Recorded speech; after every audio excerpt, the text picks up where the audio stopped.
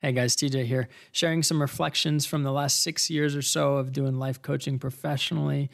This will apply for you whether you have, any interest in life coaching or not, or you've just been curious about, what that journey has been like, or how you navigate transition. It has lessons that are applicable for anybody, whether you're starting something new, changing paths, thinking about what you do with your life if you did change paths, thinking about how you grow a business, how you navigate personal identity, and just the actual process with God and what that looks like. So I'm speaking to a lot of different things here, very much. The process for me, I just wanted to write down some bullet points of thoughts that came to mind, of reflections from my journey. And so I'm just sharing as I talk through some of these bullet points. I think that you'll find it to be very conversational as usual. But I'm actually just having the conversation with myself in this episode. But I hope that if you benefit, you'll share it with somebody else. So thanks very much for listening. I appreciate you. But I wanted to talk a little bit tonight just about the process and journey of what I've learned the last, it's been about 6 years. I say 6 years, but give or take a few months, doing life coaching professionally. And when I sent out a message to everybody, I was saying, this is what we're going to be talking about tonight: reflections on the last 6 years of life coaching. And a common question, you and I will get when we're out, meeting somebody for the first time, just making conversation is, what do you do for work? And for me, that's a very, it's a very interesting conversation that can happen from that. I remember when I first started doing life coaching, there's a whole identity transformation that happens. And, for me, where I came from, what you did for work was a huge part of your success. And when I left a well-known name brand company and started navigating my own professional journey on my own and decided I was going to start doing life coaching, there was a lot of hesitancy in my response.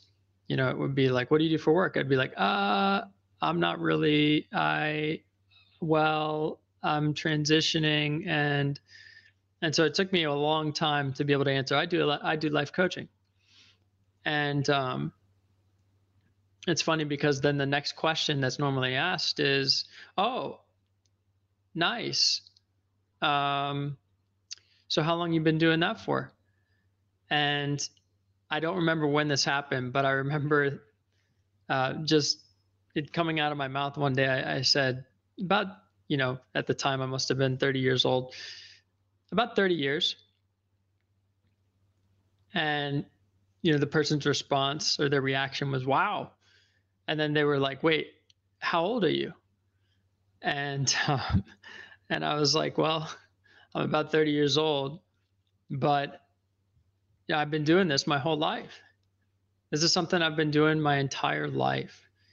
And then of course the question is, oh yeah, that makes sense. Like, how long have you been doing it, professionally for work? And then you get into those questions. But, for me, it's funny how long it took me to say like, oh, I'm doing life coaching for work. But then when I thought about it, I was like, this is something I've been doing my entire life.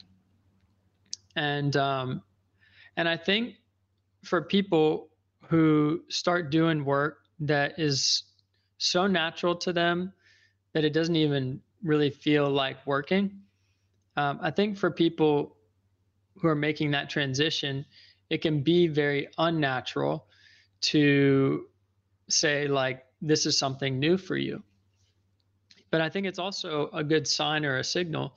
It's like, man, that's just a part of who you are. And if you get to do that for work, that's an amazing opportunity. And for a lot of us, we're not going to be able to fit into a particular box We're not going to be able to fit into a particular category or understanding of what people's um, idea of a professional career or path looks like. And I think, well, that's more accepted now. I mean, that wasn't and hasn't been accepted for until the last maybe 5 years or so, 10 years maybe. And and so for me, when it comes to the whole life coaching thing, that's something I just wanted to talk about because I've learned so much in the last 6 years of actually doing this full time. And I think there's just a lot to be shared, a lot to pass on, a lot of lessons learned. So I wrote down a few notes, and I just wanted to walk through some of those notes. But if you guys have any questions, if you're watching live and you have any questions, and you want to leave those in the comments, that's great because I can answer those questions as I see them. So the whole thing around like how do you even get started in life coaching? How did that happen? That's a common question that that people have, especially people who are interested in life coaching, but also people who are just curious about background and context for me and what that journey looked like. And for me, it was really kind of simple. The question is like, if you had a blank slate with your life, what would you do with it? And for me, I was at a time in my life where I was actually kind of given a blank slate. It was like, hey, there's nothing stopping you from making really any choice of what you do with your life, personally, professionally. And I had kind of gone through the like elimination game where coming out of college, I had done several internships, one with a government associated entity, another with a government contractor, another with a different government contractor doing two different things. And then I worked at a big bank for a summer, and that's where I ended up starting my career. And so I had all these different experiences and different places too. And I started realizing through process of elimination, okay, I'm not really made for this. I'm not really made for this. I'm not really made for this. This is kind of nice about it, but that's not really me. This is kind of me, but there's something that's not right here. And what I would ultimately learn as my relationship with the Lord was growing over years of me just being hungry for whatever I'm not getting through trying to find my worth and validation in my life, acceptance, approval, whatever you want to call it, success through work and what I do. And what would end up happening is I realized that the thing that wasn't right was me, what's inside. And I didn't have words for it at the time, but the Lord was so gracious and so kind.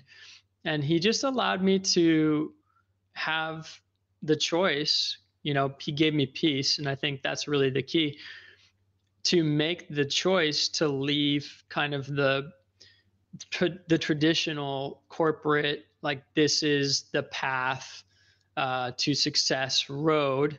And if you follow this path, life is a success. He gave me peace without understanding all of the things I needed to understand. He just gave me peace laying that down, saying, TJ, it's your choice. You don't have to be here on this path. There's nothing wrong with this path, but you don't have to do this. There's another path that's available for you. I just had no idea what that path was. So it was just a clean slate. I had a clean slate in my life, and I go, well, I have a clean slate. I have no idea what I'm going to do. I've checked off all these things in terms of exploring them. I remember I did an externship with the Secret Service. I was interested in immigration's customs enforcement, was interested in going clandestine for a while. There's a whole list of things that I kind of pursued, was navigating. And And ultimately, as I went through these different opportunities in my life, I kind of came to the conclusion. I was like, I think I'm meant to do just kind of an unconventional thing, but I don't know what that looks like. And so as I had that blank slate, and I think this is important for people who are maybe on that um, path, trying to figure out like, well, what would I do with my life if I had a blank slate, even if it's not right now? Um, for me, what worked, this is what worked for me, is I went back and kind of navigated. I was like, what have I always come back to? Like what has always interested me? And what I didn't have discernment of back then was the difference between the flesh and the spirit. And I'll talk about that in a second. But both of those things, even in the flesh and the spirit, they can both point to the same thing. When you look back on your life, and what I mean by that is you look back at problematic patterns, it can point you to something that can be redeemed and reveal something about you, the direction for your life, who you are, and what you're made to do. Even if it's a problematic pattern, the problematic patterns are still a signal of something about you, and God can redeem that. So I'll get to that in a second. But then there were these other things that were just more clear to me, like they were positive patterns and things I did naturally. So blank slate, what do you do with your life? And I was thinking about things I did naturally. I was like, well, I love helping people. You know, I remember coming out of college, in between starting my job full time and leaving college, I was helping students in college figure out how to put a resume together and to get a job, going through the interview process, just because I had done that. And I knew like the steps and process and the network, and I knew all of that. And I was like, well, this is a very natural thing for me to do for people. So I kind of like put up a sign saying, this is what I'm going to do. And I started I think a brand or something on Skillshare, a class on Skillshare at the time. I don't know if Skillshare is still around, but it was essentially like, hey, I offer something, and if you're looking for that something, I can help you, and you can pay me a little bit of money. So it's just a platform to exchange services for payment. And I remember getting connected to a few people, and what ended up happening is during those conversations, I didn't really care about resumes. I didn't care about, the job that they were going after. I cared about like who they are as a person and whether or not they could convey the most authentic version of themselves in that interview process and all of that. And so that was before I started my full-time job. I was just kind of in the 6-month waiting period. And I was like, what am I going to do with my time? I did that. I decided to create websites, and I remember there was a restaurant that I went to that I really liked, and they had a terrible website at the time.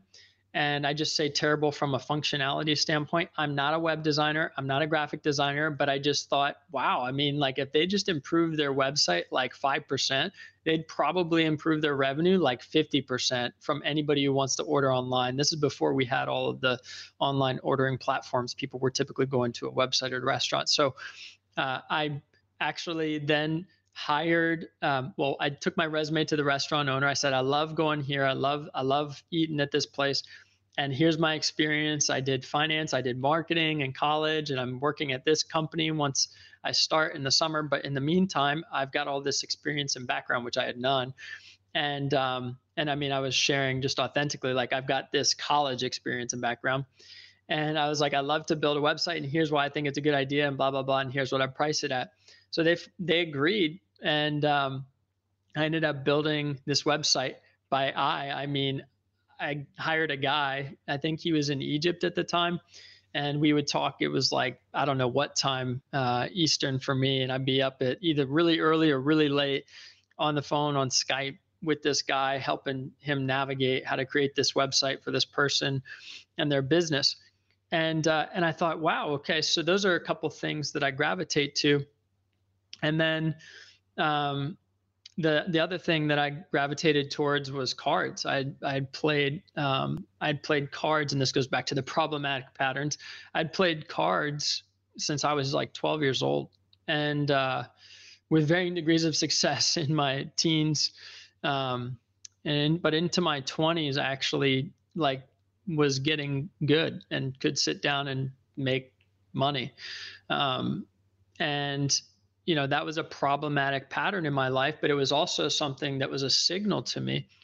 And so I share all that to say, I just kind of quickly, as I left my job, had a clean slate and was figuring out what to do with my life, I just kind of quickly thought back and was like, what are the things that keep recurring?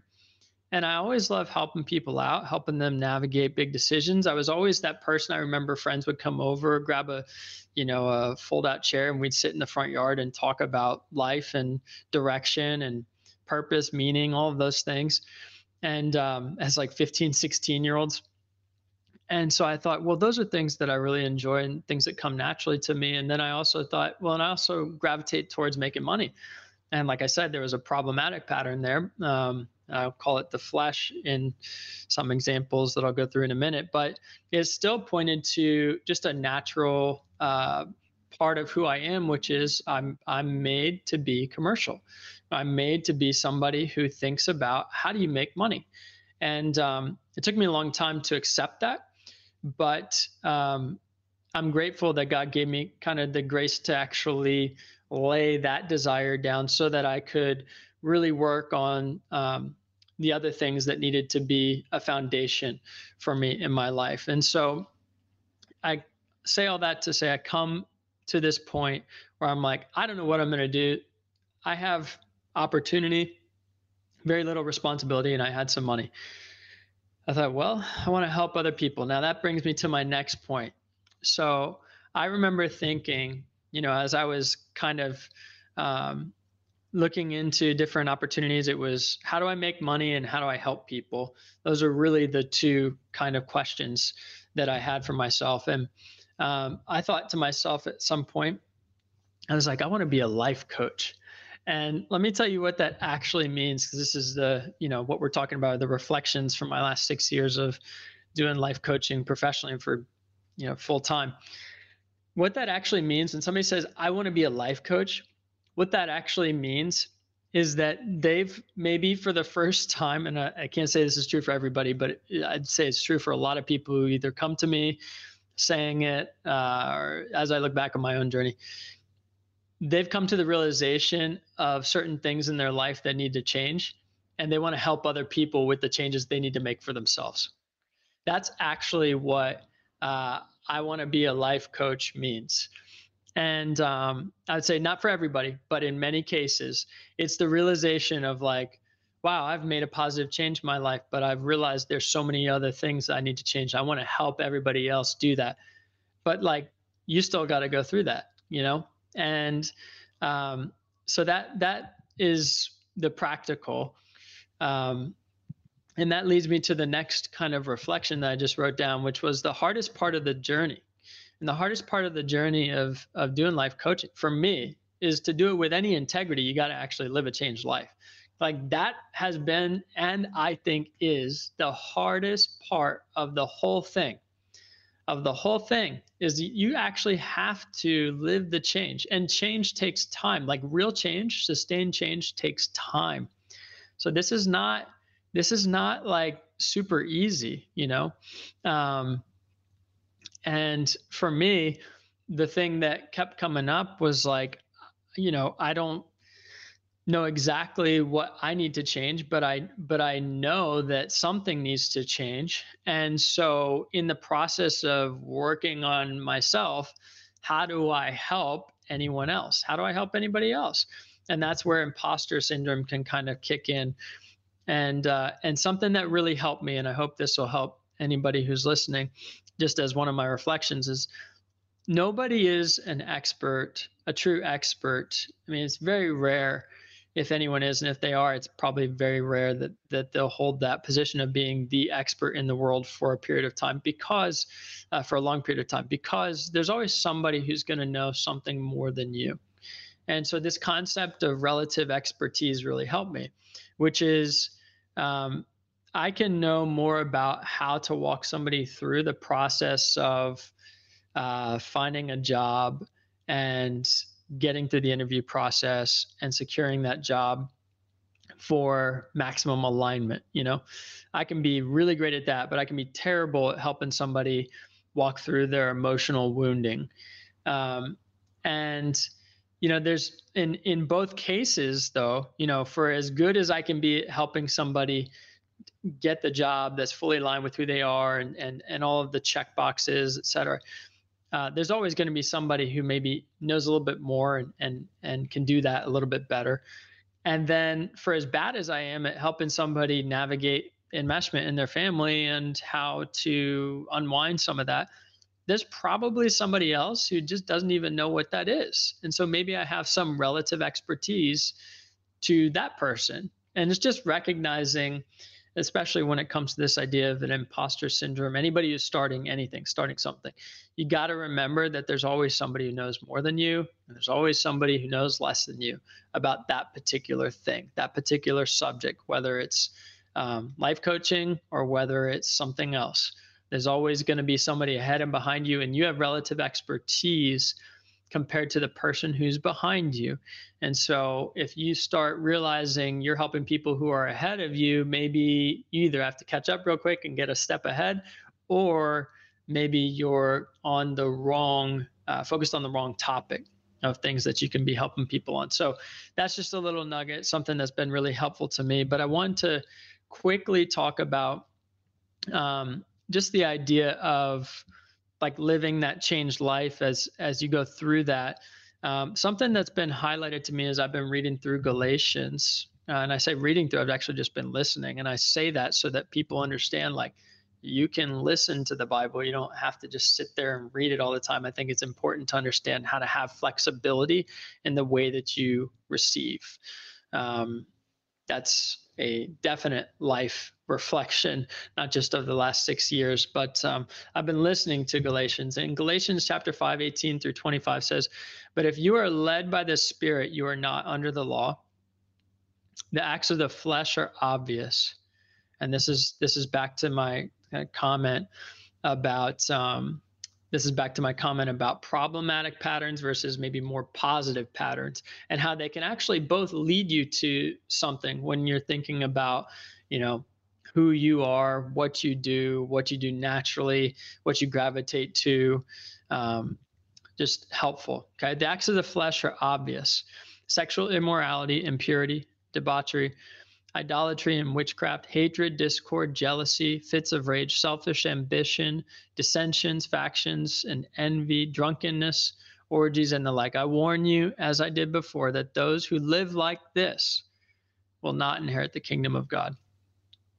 But the fruit of the Spirit, or those who are led by the Spirit, is love, joy, peace, forbearance, kindness, goodness, faithfulness, gentleness, and self-control. Against such things there's no law. Those who belong to Christ Jesus have crucified the flesh with its passions and desires. Since we live by the Spirit, let us keep in step with the Spirit.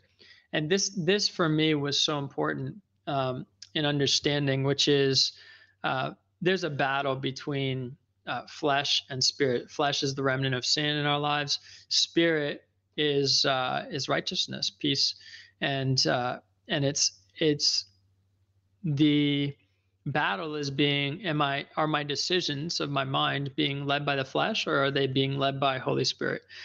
And you'll know the difference based on the fruit of your life, or the outcomes of what's inside. Love, joy, peace, forbearance, kindness, goodness, faithfulness, gentleness, and self-control.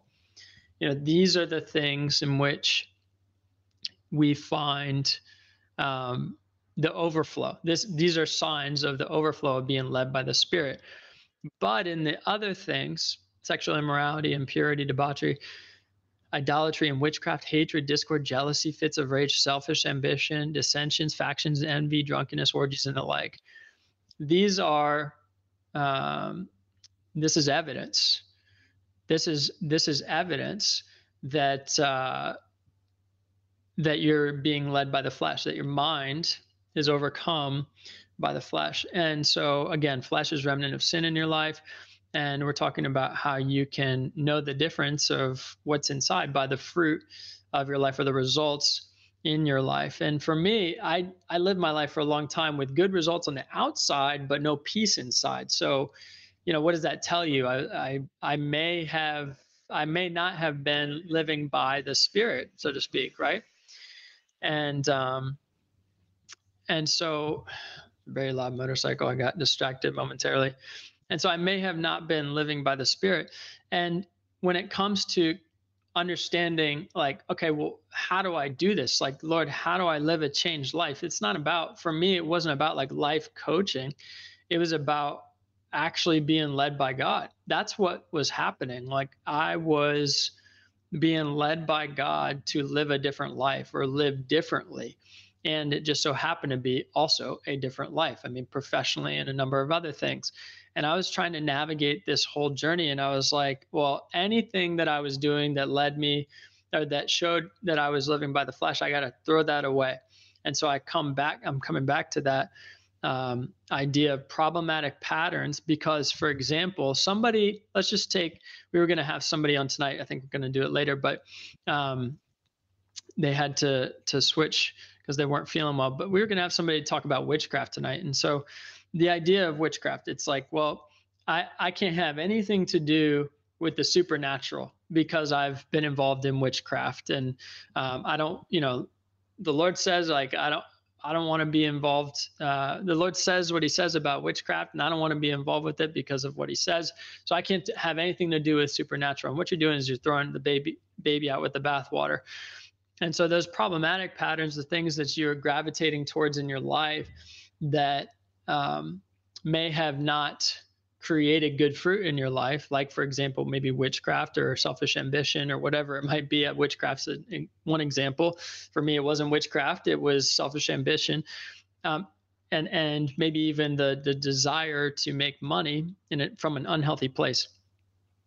For me, those things were signals of something, but I kind of threw them away because I was like, I don't want to have that part of me as I grow on my journey. I don't want to have that part of me. And I say, like, the hardest part of the journey for me in the last 7 years, really, of living a changed life has not been so much about like the things I had to get rid of. It's actually deciding about the things that I needed to keep, and how to kind of recognize when there are parts of me that God created that just were a little bit twisted in terms of how they were cultivated.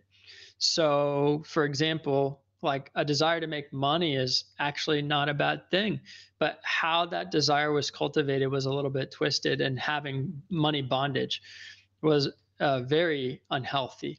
And so it was kind of unraveling all of that and realizing, oh, like, when I was 12 years old and playing cards, and how I was gravitating towards that through into my mid 20s. It was like, when I was doing that, it's not that, like, I have to completely cut off everything that was a part of me in that.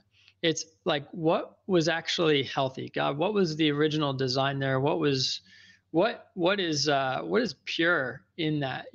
If you're gonna sit down and have dinner with sinners, like, what, you got to see something pure in me, Lord. Like, what is pure in me? And going through the process and the journey of, like, really cutting off a lot of stuff from my life and a lot of pieces of who I am, only to realize, like, actually, for example, like, I like being healthy. I like having movement. I like going to the gym, all of that. But, like, the way that happened for so long was very unhealthy, and I was beating my body up, and I didn't understand how my body worked, and I didn't understand that you can't go to the gym doing HIIT workouts and then undereat, undersleep, and expect your body to recover properly. Like, that's not good for you, and you're just beating yourself up. Like, there's other ways to work out when, for example, you're not sleeping well, or you're not getting enough sleep because you have a demanding job, or, for example, you have different demands on your body because of whatever, nutritional deficiencies. It's like I didn't understand how my body worked, so I had to go back to the drawing board and learn, that it's okay to work out. Because for a long time I was like, I'm done with all of that. Like I would run, but I only did it just so I could still survive.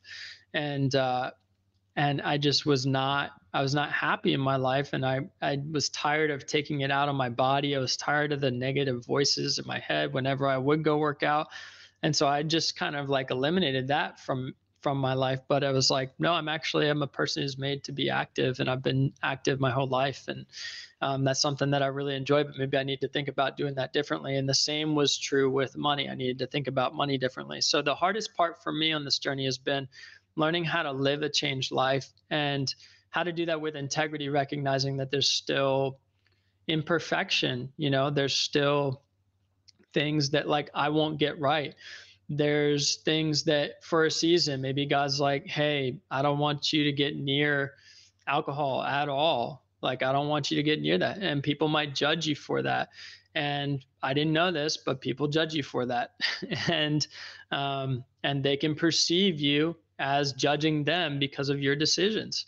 And I'm like, wow, I didn't realize that. But that happens. And it's not about, what I've realized and what I've learned is that it's not about, or it's less about what other people see and perceive. It's more about you being obedient to what God does, says, as he leads. And so, for me, learning how to grow and live a changed life has really happened through me developing a personal relationship with the Lord, a personal relationship with Jesus. And it's hard for people because, and it's hard for me, but it's hard for people to do this, to live a changed life, especially when they've grown up a certain way. And then they go through that process of actually being changed and transformed through the renewal of your mind.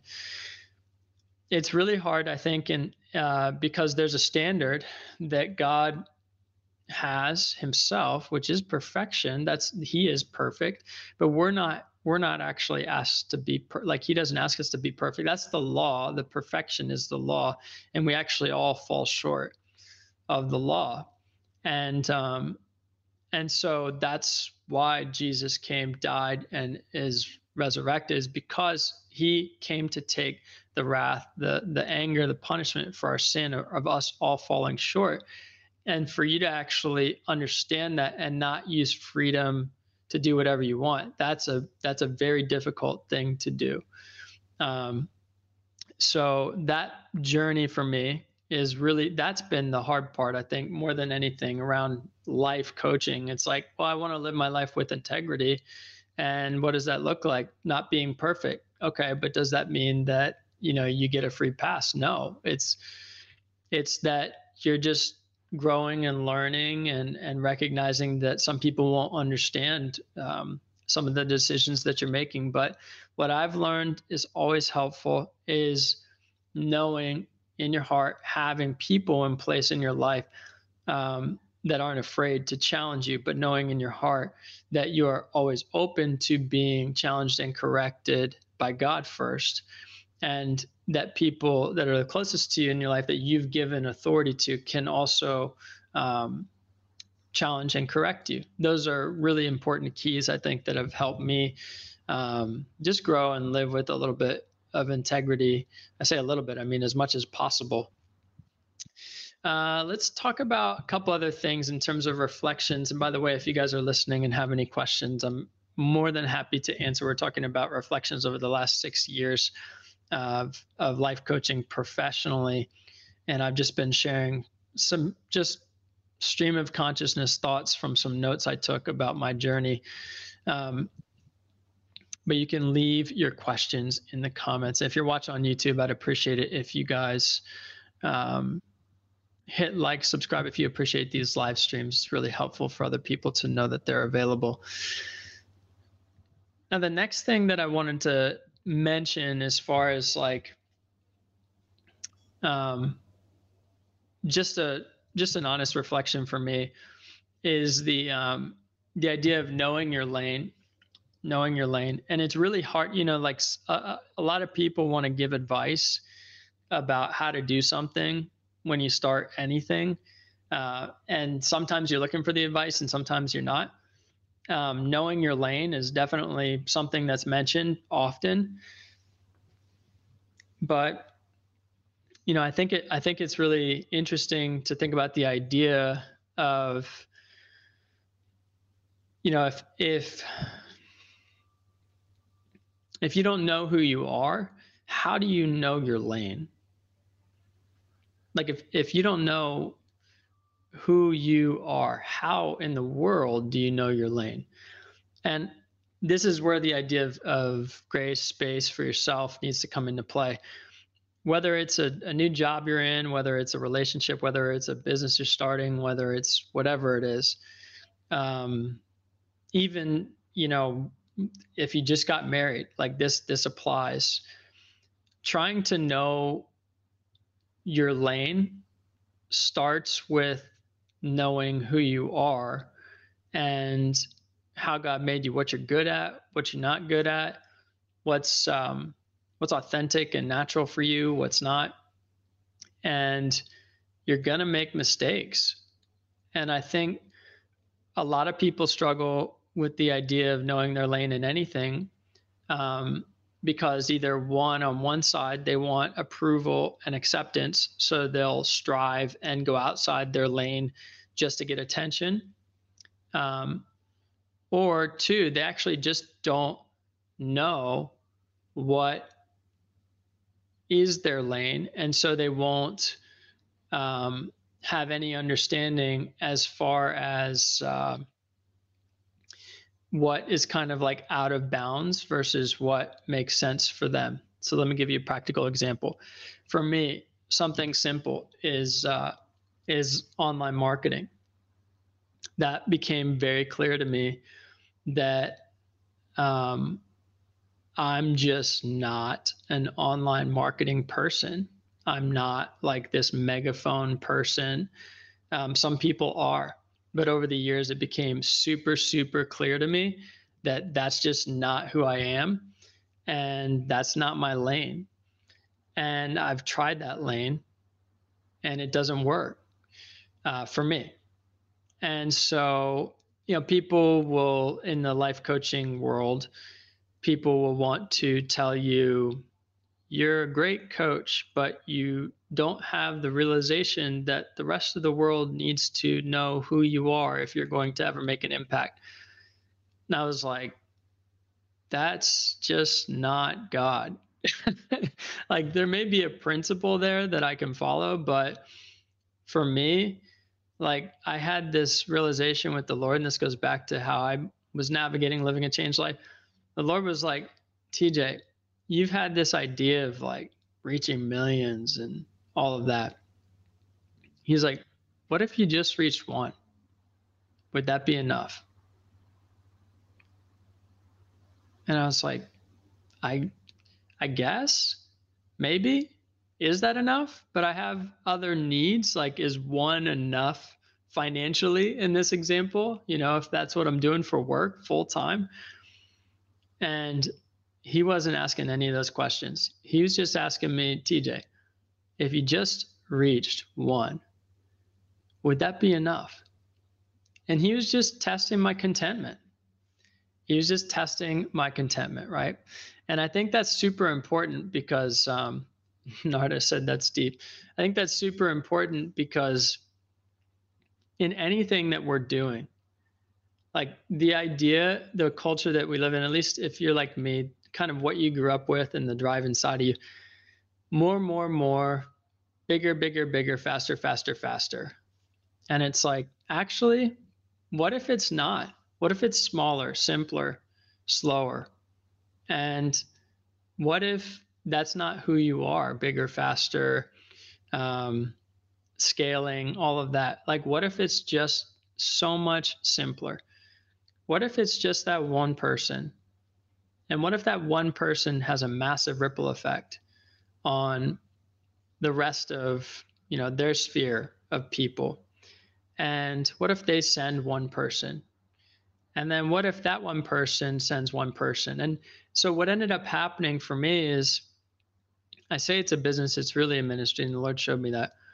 But with coaching over the years, since 2016, it's been like, I mean, I kid you not, it's been like 75% referrals. Simply, not even like, uh, I've tried all the things that you think you need to do to grow a business. Those didn't really work for me. What worked for me is actually just focusing on the people in front of me and doing the best I could with what I had. And that was focusing on those people that are in front of me, that are giving me their time, energy, and attention. I didn't need to prove something. And I think I'll go into this later, but we can do things that are unnatural when we put unnecessary pressure on ourselves. And that's why I say, as part of my reflection, like knowing your lane is so important. I would say more than knowing your lane, it's like practicing driving and realizing like what lane is best for you. It's not about you wake up one day and it's about getting up and driving and figuring it out along the way. And I think if you're slower, thoughtful, um, leaving opportunity for some reflection, you're able to kind of be redirected as needed. And for me, I used to beat myself up. Oh, I need to do more. This isn't working. I need to fix that. Try this, try that. I ended up spending a lot of money on things that were just not me. And it took me months and months to figure that out. But, I learned, and now I know very clearly what is and isn't me. And so it's just been so helpful as I've kind of thought about, well, how do all of these lessons apply to the future, the rest of my life? It's like, wow, when you get more clarity around your guidelines, your boundaries, the lane that you drive, you can go a whole lot faster just because that's the lane that you're in. Versus thinking you got to jump over this lane so you can try and get ahead there, jump over there, and then try and get ahead there. It's like, no, it's actually just stay focused on the lane that you're in. Once you discover that that is a lane that's for you, and man, ride that thing out and trust the process. And that's been so helpful for me is realizing that. So I hope that that helps somebody who's thinking about maybe just a time in their life where, or even now, a time in their life where they're recognizing maybe I'm just like kind of going against the grain here and things aren't working. I would say, are you doing something that's unnatural because of unnecessary pressure? Yeah, I've got another thought here. I've got so many thoughts here. Another thought, and this is just a bit off the cuff here. Not that the rest wasn't, but this seems like more of a tangent. Functional versus emotional work. Yeah, so this has been really helpful to me. I actually paid like $5,000 for this. This was an incredibly expensive lesson. But I realized about a little over halfway through, I guess, that a lot of the work I was doing, I didn't have words for it, but it was less functional. It was like, we're not doing resumes and wheels of life. Like, I hate that stuff. We're doing, fun fact, actually, when I left my last job in 2015, last job meaning like salary, all of that. I told myself, I was like, I never want to have a resume again. I never want to have a resume again. And so I kind of that was my intention that I set out to work towards. I literally hate resumes. But anyway, functional versus emotional work. I had to get back on track here. I realized that that what I was doing, I didn't have words to describe. Like, it was so much easier for somebody to describe, hey, if you want a six pack in 6 weeks, then you know sign up for my program and blah blah blah. And I was like, yeah, we don't do that. And then also, like, I wasn't selling happiness. Like for whatever reason, I was like, that's not it. Like, whatever we're doing, we're not selling happiness or peace. Like, we don't sell that. Like, that's free, you know? And yeah, I just always had such a difficult time with any of that language and the stuff that I saw online. So it really helped me to get the language that I needed to realize that what I do is like 30% functional because we're very action oriented. I'm such an activator. I'm like, I cannot leave this conversation until you have something you're doing. Like that's just who I am. But it was like 30% functional and like 70% more spiritual emotional. And some conversations are more 60-40, where we're 60 talking about practicals, relationship, hard conversations, 40 emotional, spiritual, mental. But just having that separation between functional and then the spiritual, emotional, mental, having that separation, that language gave me so much encouragement. I was so empowered because I was like, oh, I'm not crazy. Like this is what we do. It's just hard to describe. And so I'd say one of the reflections there for me is like it's so empowering to have the language that brings clarity to how you do something. And it's okay if you don't have it, but sometimes we're like looking for all of these answers about like how do I explain myself? How do I show this? How do I do that? It's like actually it's not about everybody else. It's just about you knowing for yourself with the language that you need how to describe something clearly so you have the lines drawn in your head. And for me, I do that for other people, but it was very hard for me to find those people to do that for me. So I've found that it's very helpful to read books for that reason. In one case, I hired somebody to help me out. I found it's very helpful to listen to podcasts or watch videos and all of that. But I also found more than anything, it's helpful to just spend time with the Lord and go, Lord, what am I missing here? Like, I'm inundated with all this information that's out there, but I know I'm missing something and I can't get it from, I can't. I'm choosing to not go seek it out from all of these different resources and people because they have their own language and they might not know the language I speak. So, you know my language, you know what language I speak, and you speak to me in a way that I understand. Can you help me? And so the Lord, like really building that relationship with Him and learning to lean on Him and have Him speak into your life in that way in a language you understand is very, very helpful. And sometimes you might not hear it in the moment, but it might come up later that day, for example, in a conversation, it might come up naturally. And so, just asking that question, right? Asking that question, Lord, you speak to me in a way that I understand. Can you help me? Can you speak to me in the way that I understand? For this thing that I'm missing, I don't have language to describe. It can be incredibly empowering. So I would just say that's a reflection for me that's been very, very helpful. Few mistakes. I think this will be a good one to just talk about some mistakes that I've made. Being thoughtful about this, I want to pick and choose wisely.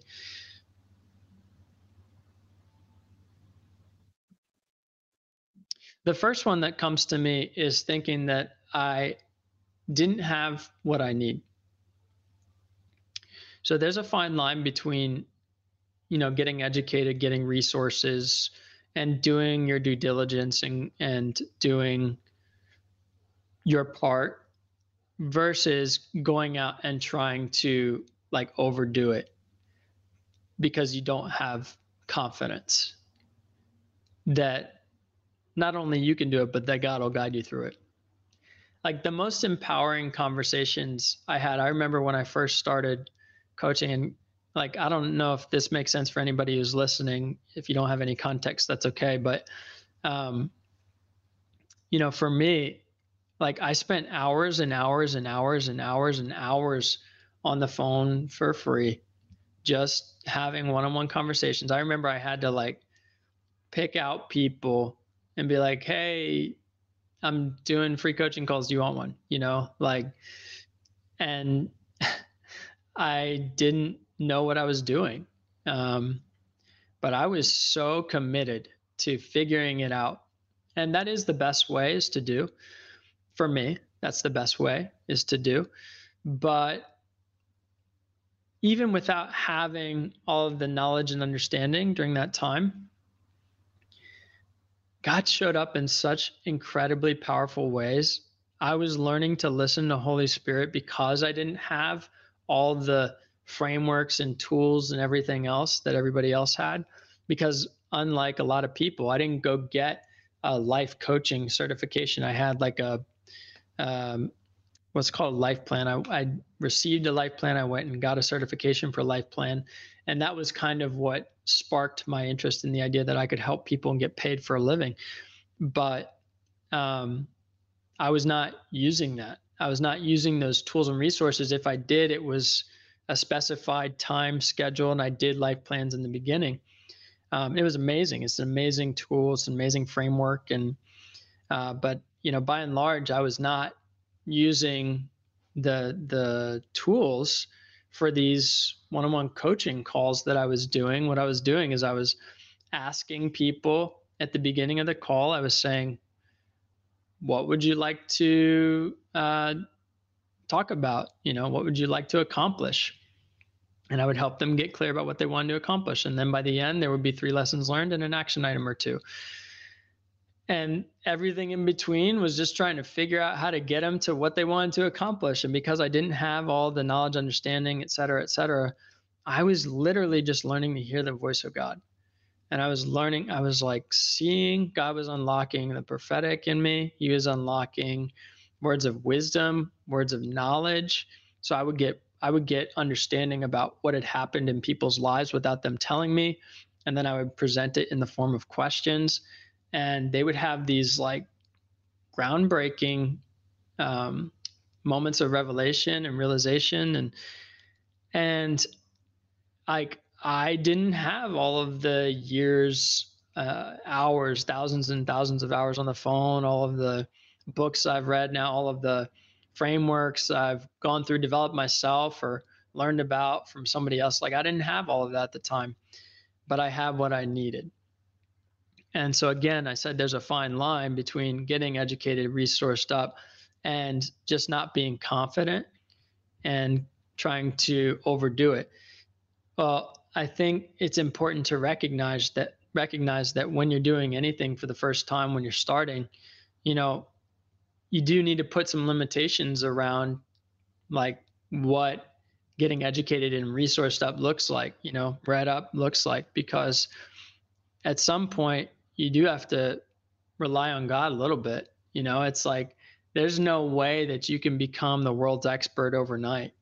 And so, in order to do what you're trying to do, you need to practice, and you might not know everything before you enter into every situation. So, for me, it was very helpful to realize, wow, okay, I can rely on God and have confidence in that as my foundation, that He's made me who I am. And back to what I was saying at the very beginning, I've been doing this my whole life. And what I mean by that is it's just a part of my design. People have come to me with questions, navigating hard things in their life, how to approach relationships and conversations and all of that stuff. Like, they've come to me for that for as long as I can remember. I've enjoyed helping people with that kind of stuff for as long as I can remember. And God's just grown the number of different tools in the tool belt and the different things that I can talk about through life experiences or the authority He's given me. By the way, those are 2 different things. Life experiences is credibility, but the authority that God gives somebody, that's a totally different thing. And somebody doesn't need to have life experience in order to carry godly authority. However, it's very helpful to have life experience and credibility. So that kind of recognition that, God is my foundation, and that I can rely on Him live. Man, I can't tell you how many times some of the most impactful conversations that I've had in a coaching dynamic and relationships. I can't tell you how many times that has actually been the biggest breakthrough is through just leaving space for God to speak versus something that I could create or do or have somebody else do. So that's been very powerful. I do want to talk very quickly about the difference between counseling, coaching, consulting, because I think it's confusing for a lot of people. And just as it relates to like the idea of, well, what is life coaching with Holy Spirit leading anyway? These are just my personal reflections. I had no idea what life coaching was in general. I don't know if I still have an idea of what life coaching is in general, because the whole term of being a coach just rubs me the wrong way. But what one thing that I know, I do is I'll have like a coaching moment where it's just kind of asking some questions, but I'm really an activator. Like that's ultimately what I'm doing, is just activating. And I think the difference between counseling, coaching, and consulting, if you think about it plain and simple, and this is really helpful for people, is counseling is a lot more backward looking and clinical. They're professional counselors who have, their degrees in this. And so it's more medical in that sense. The coach is, I'll come to the coach last, then we'll go to the other side, consulting. So again, counseling, coaching in the middle, consulting on the other side. Consulting is very much like, you can go to school and get a degree in consulting and all of that. I'm sure there's a specific degree for consulting, but a lot of people go to school, get degrees in finance or marketing or poli-sci or whatever, and then they become consultants. And I was on a track for that for a minute. But consulting is very much like, okay, here's a problem. Got it. Let me come back to you with a solution. You now go implement it. Versus coaching, which is kind of in the middle, and if consulting's forward looking, if counseling's backward looking, it's coaching's kind of in the middle, where there's this backward and forward, and there's this kind of pause, get to the root, and then also like an activation and move forward. And what I've found is people who are stuck and they've been seeing counselors for years, which I've talked with a lot of people who've seen counselors for years, but people who are stuck, who've seen counselors, they're probably stuck because they've talked their way around the counselors, and the counselors are either by law, they're afraid of the legal ramifications of asking a hard question, or they just simply are like, that's not what they do. They just listen. And it's like, there's a time for people listening. That's very important. And I'm somebody who's I've been on the receiving end of counseling for years, so I understand the value of it. And at the same time, there's a time for moving forward. So I think in that regard, what is really important to me in the element of coaching that I've found is very difficult to market is, people have things they want, and then they have things they need. It's like people want to lose weight, but they actually need to change their lifestyle. And nobody wants to be marketed, change your lifestyle today. Like, people don't want that. They just want to be marketed, lose weight today, like look this way overnight. And back to the integrity thing, I just have a really hard time telling anybody something that's just not true. So for me, one of the things that's been challenging is like finding people who are hungry enough to want to get to the root. And that's something that we do. That is just like, for as much earlier, I was talking about the difference between functional versus emotional, spiritual, mental, and how a lot of like the work that I've kind of found myself doing over the years is much more weighed towards the spiritual, mental, emotional, mental, whatever order you want to call it, versus just the functional. And I think in part that's because many people are struggling with the spiritual, mental, emotional problems that are keeping them back. And the physical changes that they need to make are the easy things. That's easy. But it's the other stuff that keeps somebody stuck in patterns. And so for me, what the type of coaching that I've found myself doing is very much led by Holy Spirit, because Holy Spirit knows every hair on your head and knows the root of all issues. And so what I've found to be incredibly helpful is to ask Holy Spirit in the middle of conversations and leave space for that, and help really facilitate allowing other people to grow in their confidence and hearing from the Lord and hearing the voice of God. That's been an incredibly difficult thing to communicate. Um, as far as like, you know, communicating what you do, just like life coaching does not, it rubs me the wrong way. It's not what we do. We don't do the wheels of life stuff. I don't really care for any of that. It's great. It serves a purpose, um, but also we're not sitting there, just counseling after counseling after counseling. And it's like therapy sessions, there's this unique intersection that we found. Now, I would say one of the mistakes that I've made, back to that idea of, what mistakes I've made.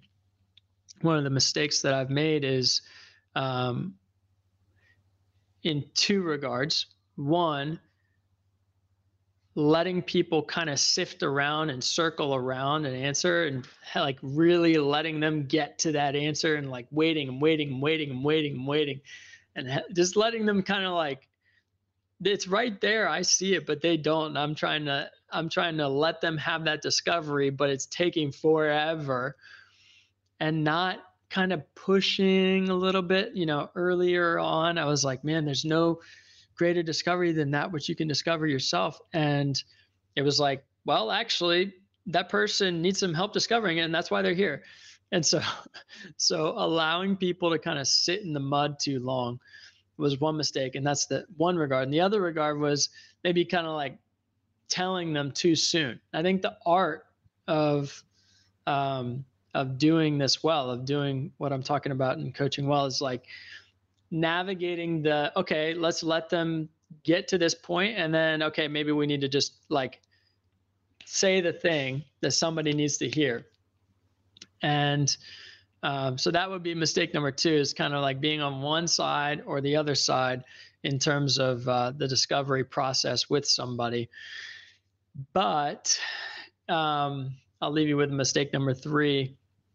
I think the value has been in the process of learning. And mistake number three, I think, is putting too much pressure on myself to be perfect in so many ways. Guys, if you'd seen how many times I've re-recorded videos, and just like how many things that I've edited and tried to change and blah, blah, blah, blah, blah. It's like, it is just never going to be enough. It's just never going to be enough. And so I'd mentioned earlier, kind of putting some boundaries on, I mentioned putting some boundaries around your process of learning. I think it's important to kind of put some boundaries around your process of practicing, and just be like, you know what, this is the best that this is going to be. The audio might not be great here. The video might not be great there. I might have mumbled my words there. My hair might be crazy because it's crazy all the time. And I just realized out of 33 years of living that I have curly hair and it's not just messy. Anyway, that's a whole nother story. But like putting so much pressure on yourself to be perfect is a recipe for just, even if it's not a meltdown, just pain, just like pain and unnecessary pain. And I could go on for that for a while. My thoughts about certifications and life coaching, I don't get this question like ever. Maybe I used to. I get it more from people who are interested in coaching, and it's a completely natural question. I understand it, because I was asking the same question when I was first kind of exploring. And it was like, what certification do I get? That's like, you know what no certification is going to tell you to do? Even if you go and get a graduate degree from Harvard, it's not going to require you to live a changed life. It's true. And that's my view, is like the best certification you can have is actually living a changed life. Period. Now, are there tools and other things that are really helpful? Absolutely. Are certifications great? They have their place. And do you need a certification to start? No, not immediately, not right away. It's not going to be the end of the world. You need an understanding, I think, more importantly, of where's your area of relative expertise. And so that's something that I've learned, and I've had to learn through practicing. What is it that's my lane? things that we've talked about. This might be helpful for people who are thinking about scaling a business. The real solution for scaling your business is don't do what's unnatural to you. That's the real solution. Don't do what's unnatural to you. Like, I don't know why this is so hard to figure out. But, well, I do know why. It's because we have so much junk in our minds from what we've taken in from the world that is not of God and not aligned with how God sees us in our original design. That's another story. But it's very difficult to understand. It's very difficult to discern what's natural to you if you don't know who you are. The very first event that I did, that I hosted, was called Welcome to Yourself. And what I thought I was doing was hosting a, Angela, good to see you. What I thought I was doing was I thought I was hosting an event for other people to learn who they are. But what I really realized later was that I was doing an event for me to learn who I am. And you know, that's such an important part of the process, right? Is recognizing that we're discovering who we are. Honestly, over and over again. But what's cool is that when you have a healthy process of self-discovery, it always leads you to discover more about God, because we're made in God's image.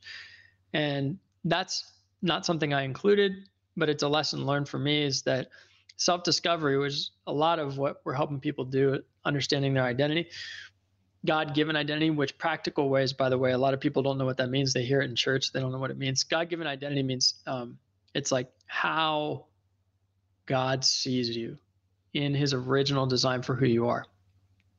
So identity for real life, how you see yourself, how others see you, how God sees you, and the real answer that you have, not just the fake words, polished version. It's like, what's the raw answer? God sees you. And you might actually not know until you start looking at patterns of behaviors in your life, the way you talk about yourself, the way you talk about others, the way you talk about God. So for me, as I've been on that journey of discovery, I've been learning a lot more about who God is. And as a result, I've learned a lot more about who I am. And he's been very kind for me, but with me. But I would say one of the things is I've had this, like, not years ago, months, but starting years ago, I had this desire, this dream. I was like, you know, I really want to scale this thing. And remember earlier, I was talking about that conversation I was having with God, where he said, hey, TJ, what if you didn't reach 1 million? What if you just reached 1? And I was like, I don't know about that. That kind of goes against my pride. And he was like, would you be content with just 1?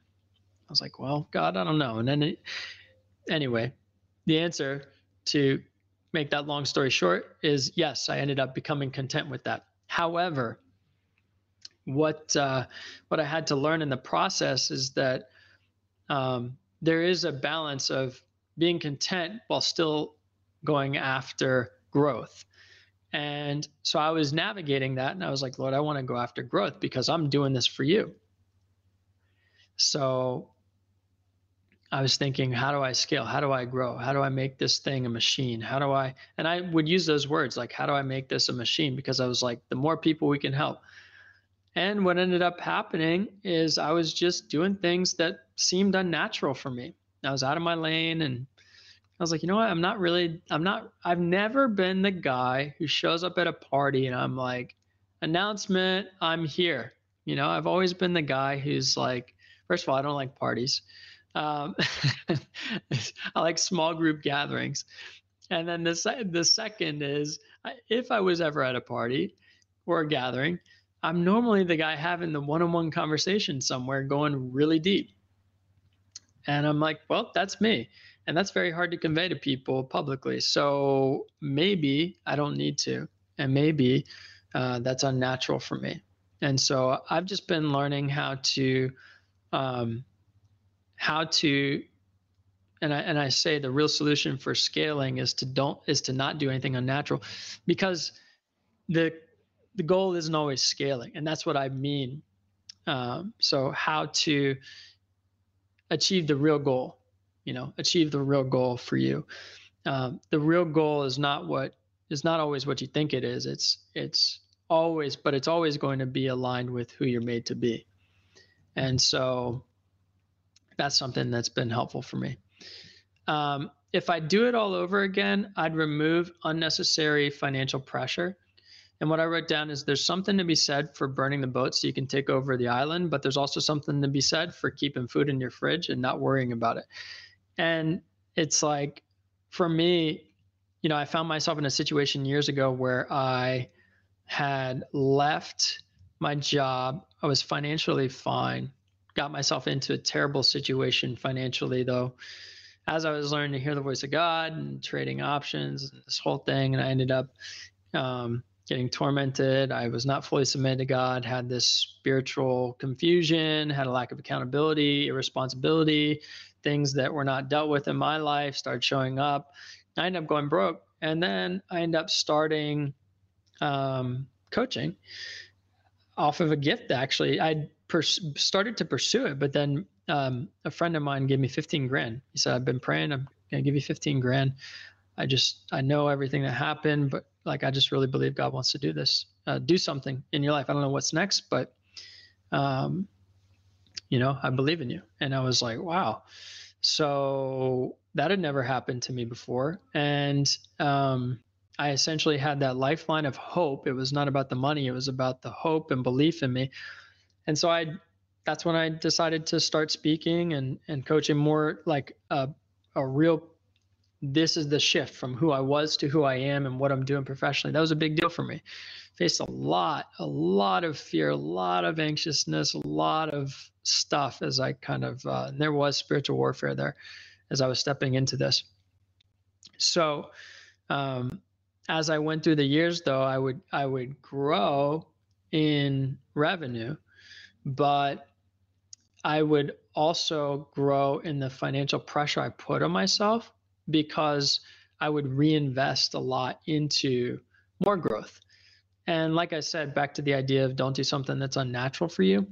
Like for me, it was just the ways in which I was reinvesting into more growth. Like I didn't need to do that. And it put unnecessary financial pressure on myself. And then what ended up happening is when I got married, it put unnecessary financial pressure on my wife as well. And God's so incredibly faithful, though. God is so incredibly faithful. Like something that I wanted to mention is that there's a time talking about the financial pressure. I'd mentioned this in the past, but God literally showed up speaking to somebody. They reached out to me and said they wanted to take care of all of our personal debt. Tens of thousands of dollars they paid in gift. And it's just incredible. I mean, like, what in the world? The Lord is so faithful, guys. He's so faithful. And in wisdom, you don't have to put financial pressure on yourself. You don't have to do it. So that's something that I would change, and I'd change it. God's grace is an opportunity to change, and so I've made changes, but His grace was still sufficient.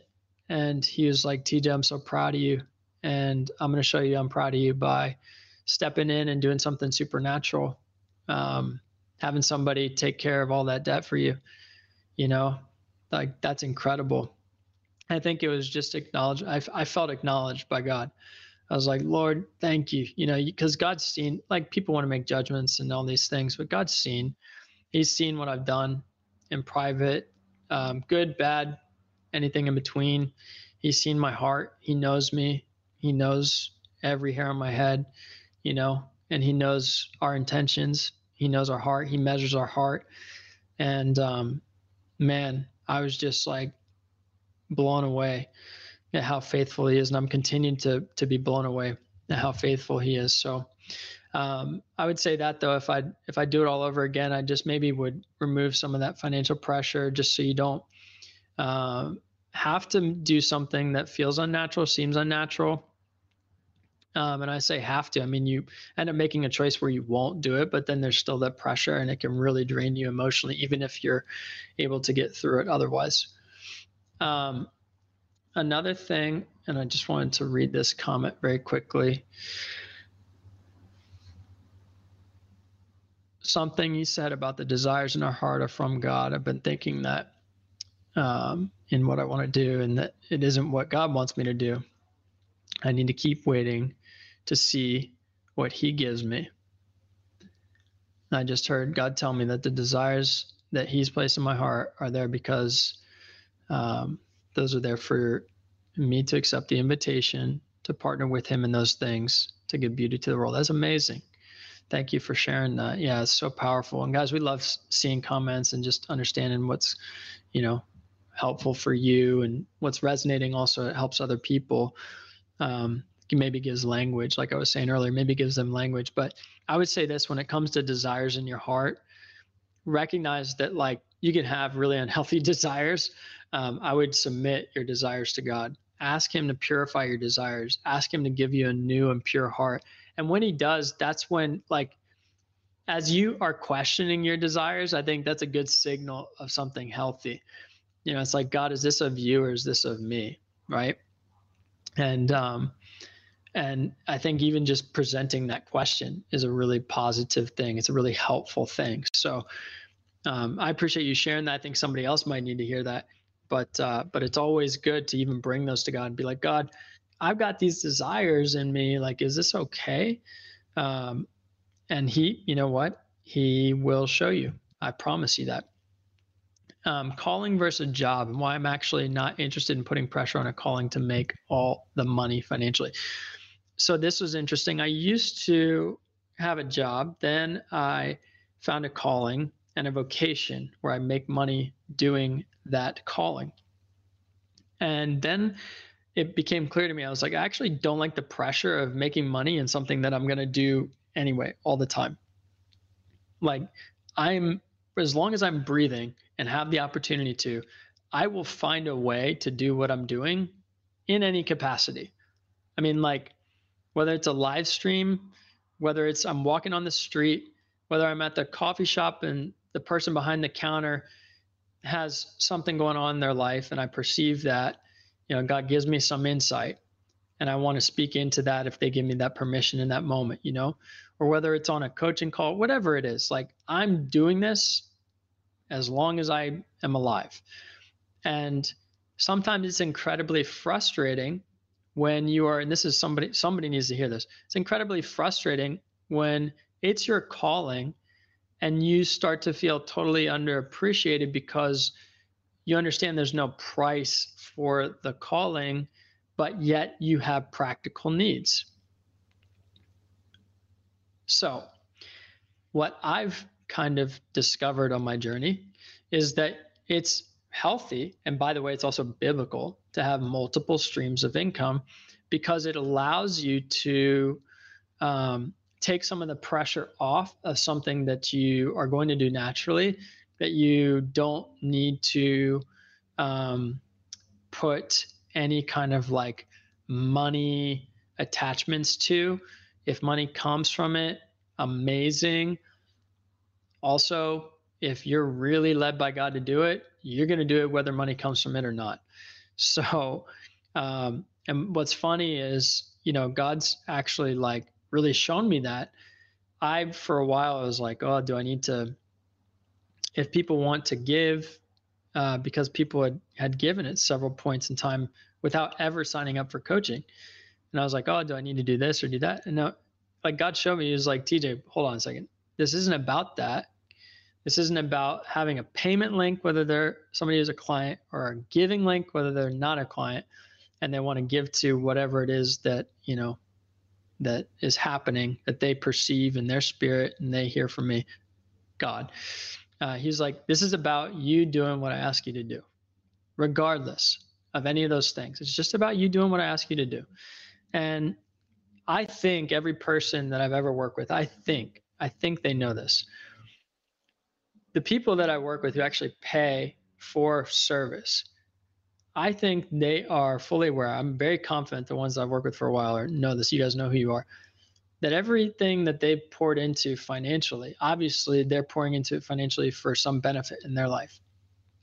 But that has waterfalled and rippled into other people's lives and allowed and enabled us to do this for other people. In other words, it's almost like they're pouring in an investment, and that's created opportunity for me to keep doing what I'm doing. And the people who have given money and never signed up for any kind of coaching in a formal capacity know that what they're giving has been contributing towards enabling this to keep going. And whatever that looks like, and the expression might change, but the intention doesn't, and the growth doesn't. And that's what I'm really committed to, is just the growth, not perfection. And I'm hopeful that everybody, you know who you are if I'm talking right now, understands that. And at the same time, it's not my job for them to understand that. I think by my actions, my words, people ought to see that. And my heart, if you perceive, not everybody does. But regardless of all that, it's about what God asked me to do and understanding that I will make mistakes, but God's asking me and I'm saying I'm available. So Lord, okay. And for me, being able to look at this whole thing and go, how do I just take pressure off of it so that I can do whatever it is. And one of the things that's been really helpful is recognizing, hey, you just, the Lord started speaking this to me last year. It's like, hey, why don't you just take some pressure off of this financial, like this doesn't have to be the main source, your vocation, your calling. Like it doesn't have to be the only thing that brings in money. And it's incredible once you started looking at it from that perspective very differently. And there's been a lot of doors that opened ever since then. A lot of doors some doors I was surprised opened. And I'm like, okay, Lord, if that's what you want me to do, I trust you. And he's shown up in really powerful ways. Whether people, giving money randomly, as we've kind of taken pressure off of growing this and just kind of let it be more organic, natural, not putting a ton of pressure on anything, or changing perception, the way I'm perceiving even just how I make money and what I think about. And he's taken me back to those times in my past where he said, hey, TJ, what did you do naturally? Why did I have you here? What were you doing there? What did I teach you there? And he started to show me all these things. And I really started to see that, like, as I've loosened my grip on this, how much more opportunity there is in other things he wants to show me.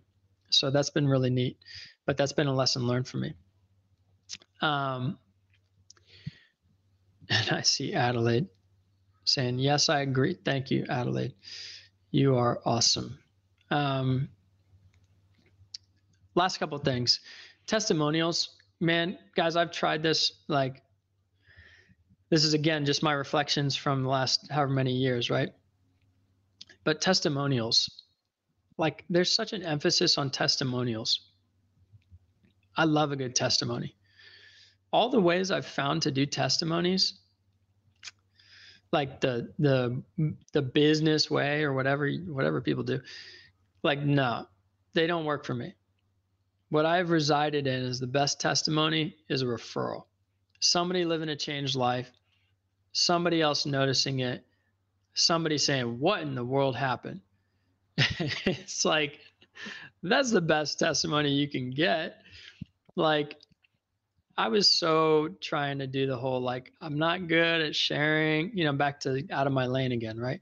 I wasn't in my lane. I'm not good at sharing. I'm not good at communicate. I'm not an online marketer, guys. Like I just don't do it. I'm not good at it. I'm not a megaphone person. And that may surprise some of you, but I'm not that person.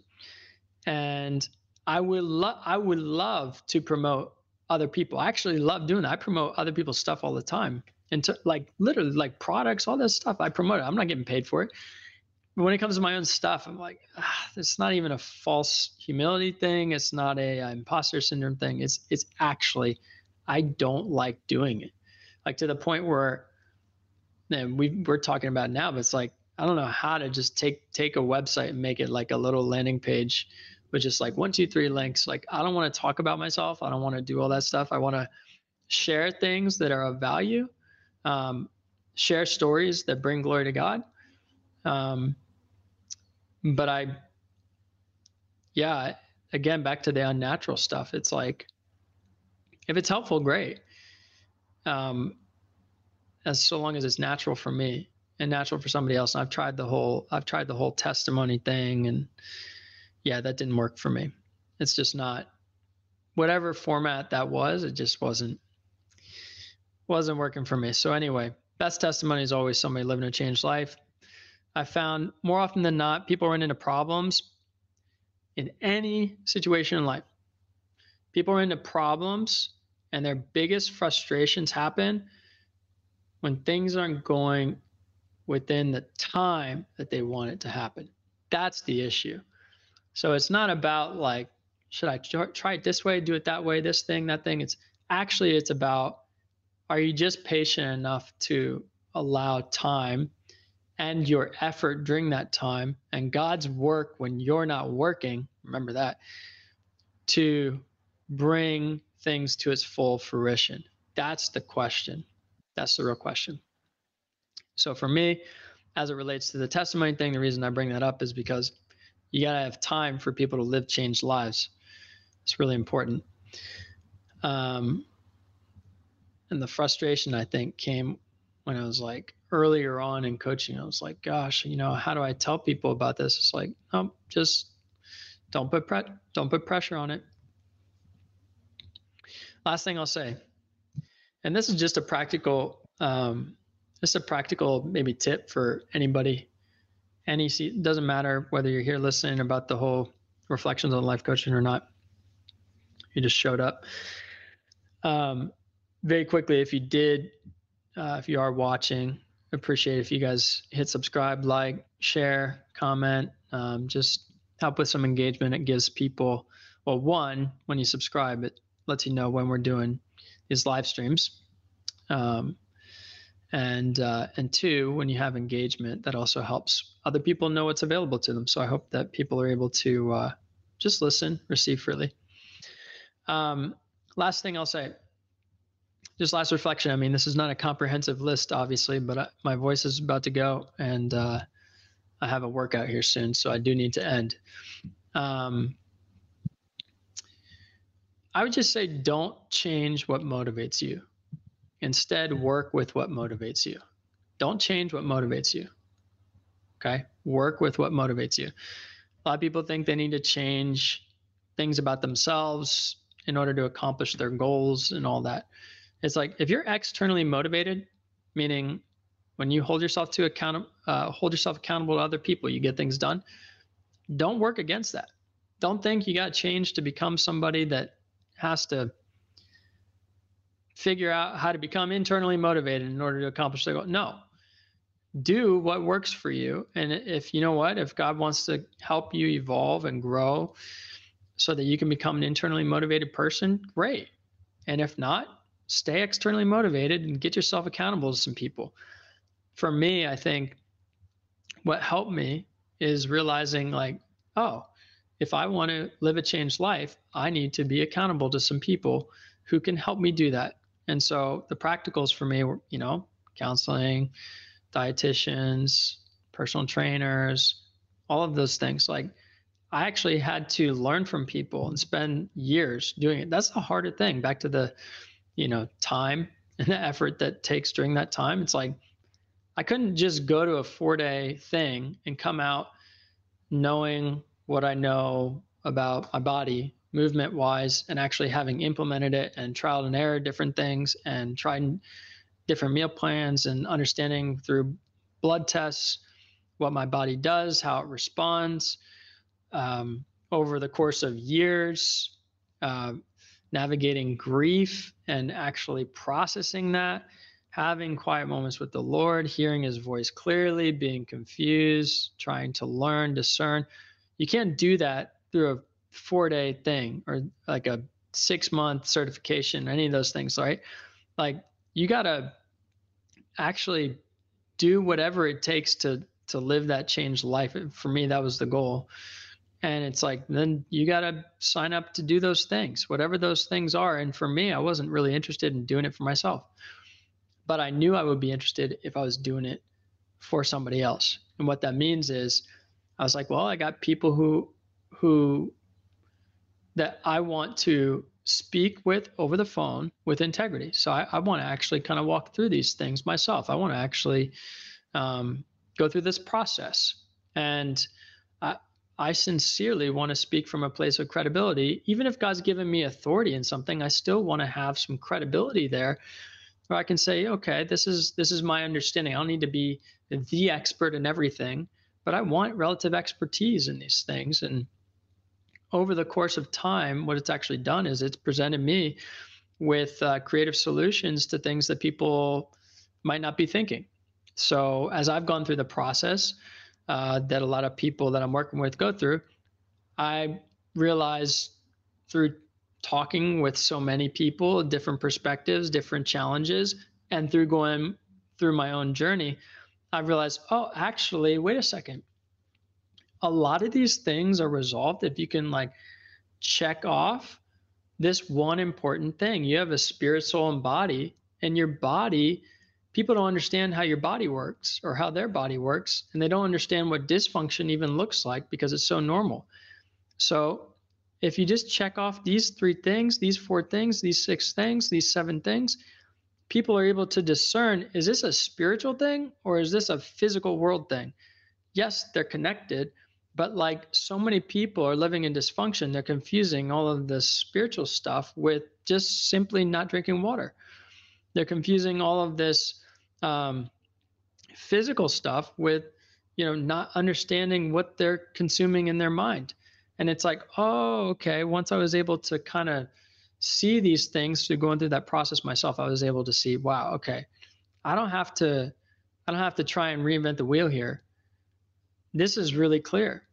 And I was able to do that through sticking with what works for me and learning in that process that I have to do what works for me. And so that's my last point, tip, closing thought around it is don't change what motivates you. Don't change what works for you. Just try and align it with God's thoughts around that thing. So I'm not saying, for example, if like I'm going extreme here, but if like getting high and working is what works for you, okay, maybe there's a suggested way of making some adjustments there rather than doing that. Maybe God has a different path that can help you, but take the principles of like, when I'm in this environment, when these things are present, it allows me to work more. So don't change that. Work with what works for you, and seek God and ask for Him to speak into the area of your life that you might want to be growing, accomplishing that thing, whatever it might be. For me, it was, I want to become a life coach. I want to grow a business, and what it is, turns out it's a ministry. And what does that look like? And all of these things.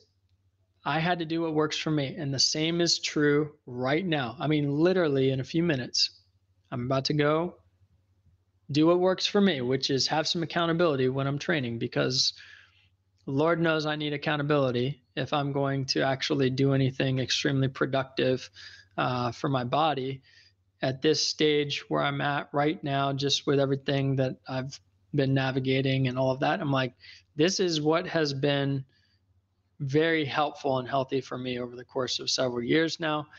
this is what works for me. If I needed to make adjustments to figure out how to um, continue having the same kinds of whether it's results or outcomes, uh, then I would with a different process, then I would just take what I've learned and having somebody who holds me accountable, who knows what they're doing, can speak into my life and my body, and help me understand how to grow. I would find those same kind of principles and say, okay, well, like, let's just say I don't have access to that anymore. Then what would I change? Well, I know these things worked for me in the past. Seeing somebody, a schedule, twice a week, this time of day works great for me. This is why. Take those principles, take those things that you notice um, help. They help you, and just apply them. And as you do that over and over and over again in your life, you'll start to see that there's a lot of overlap in terms of what works for you.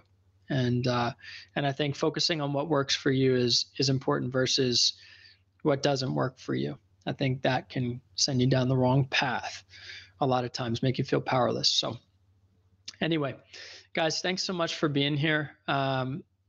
Just grateful that you guys are sharing what's coming to your mind, and that you're listening and giving me time.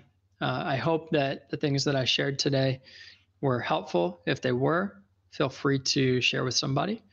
And you guys have a great rest of your day.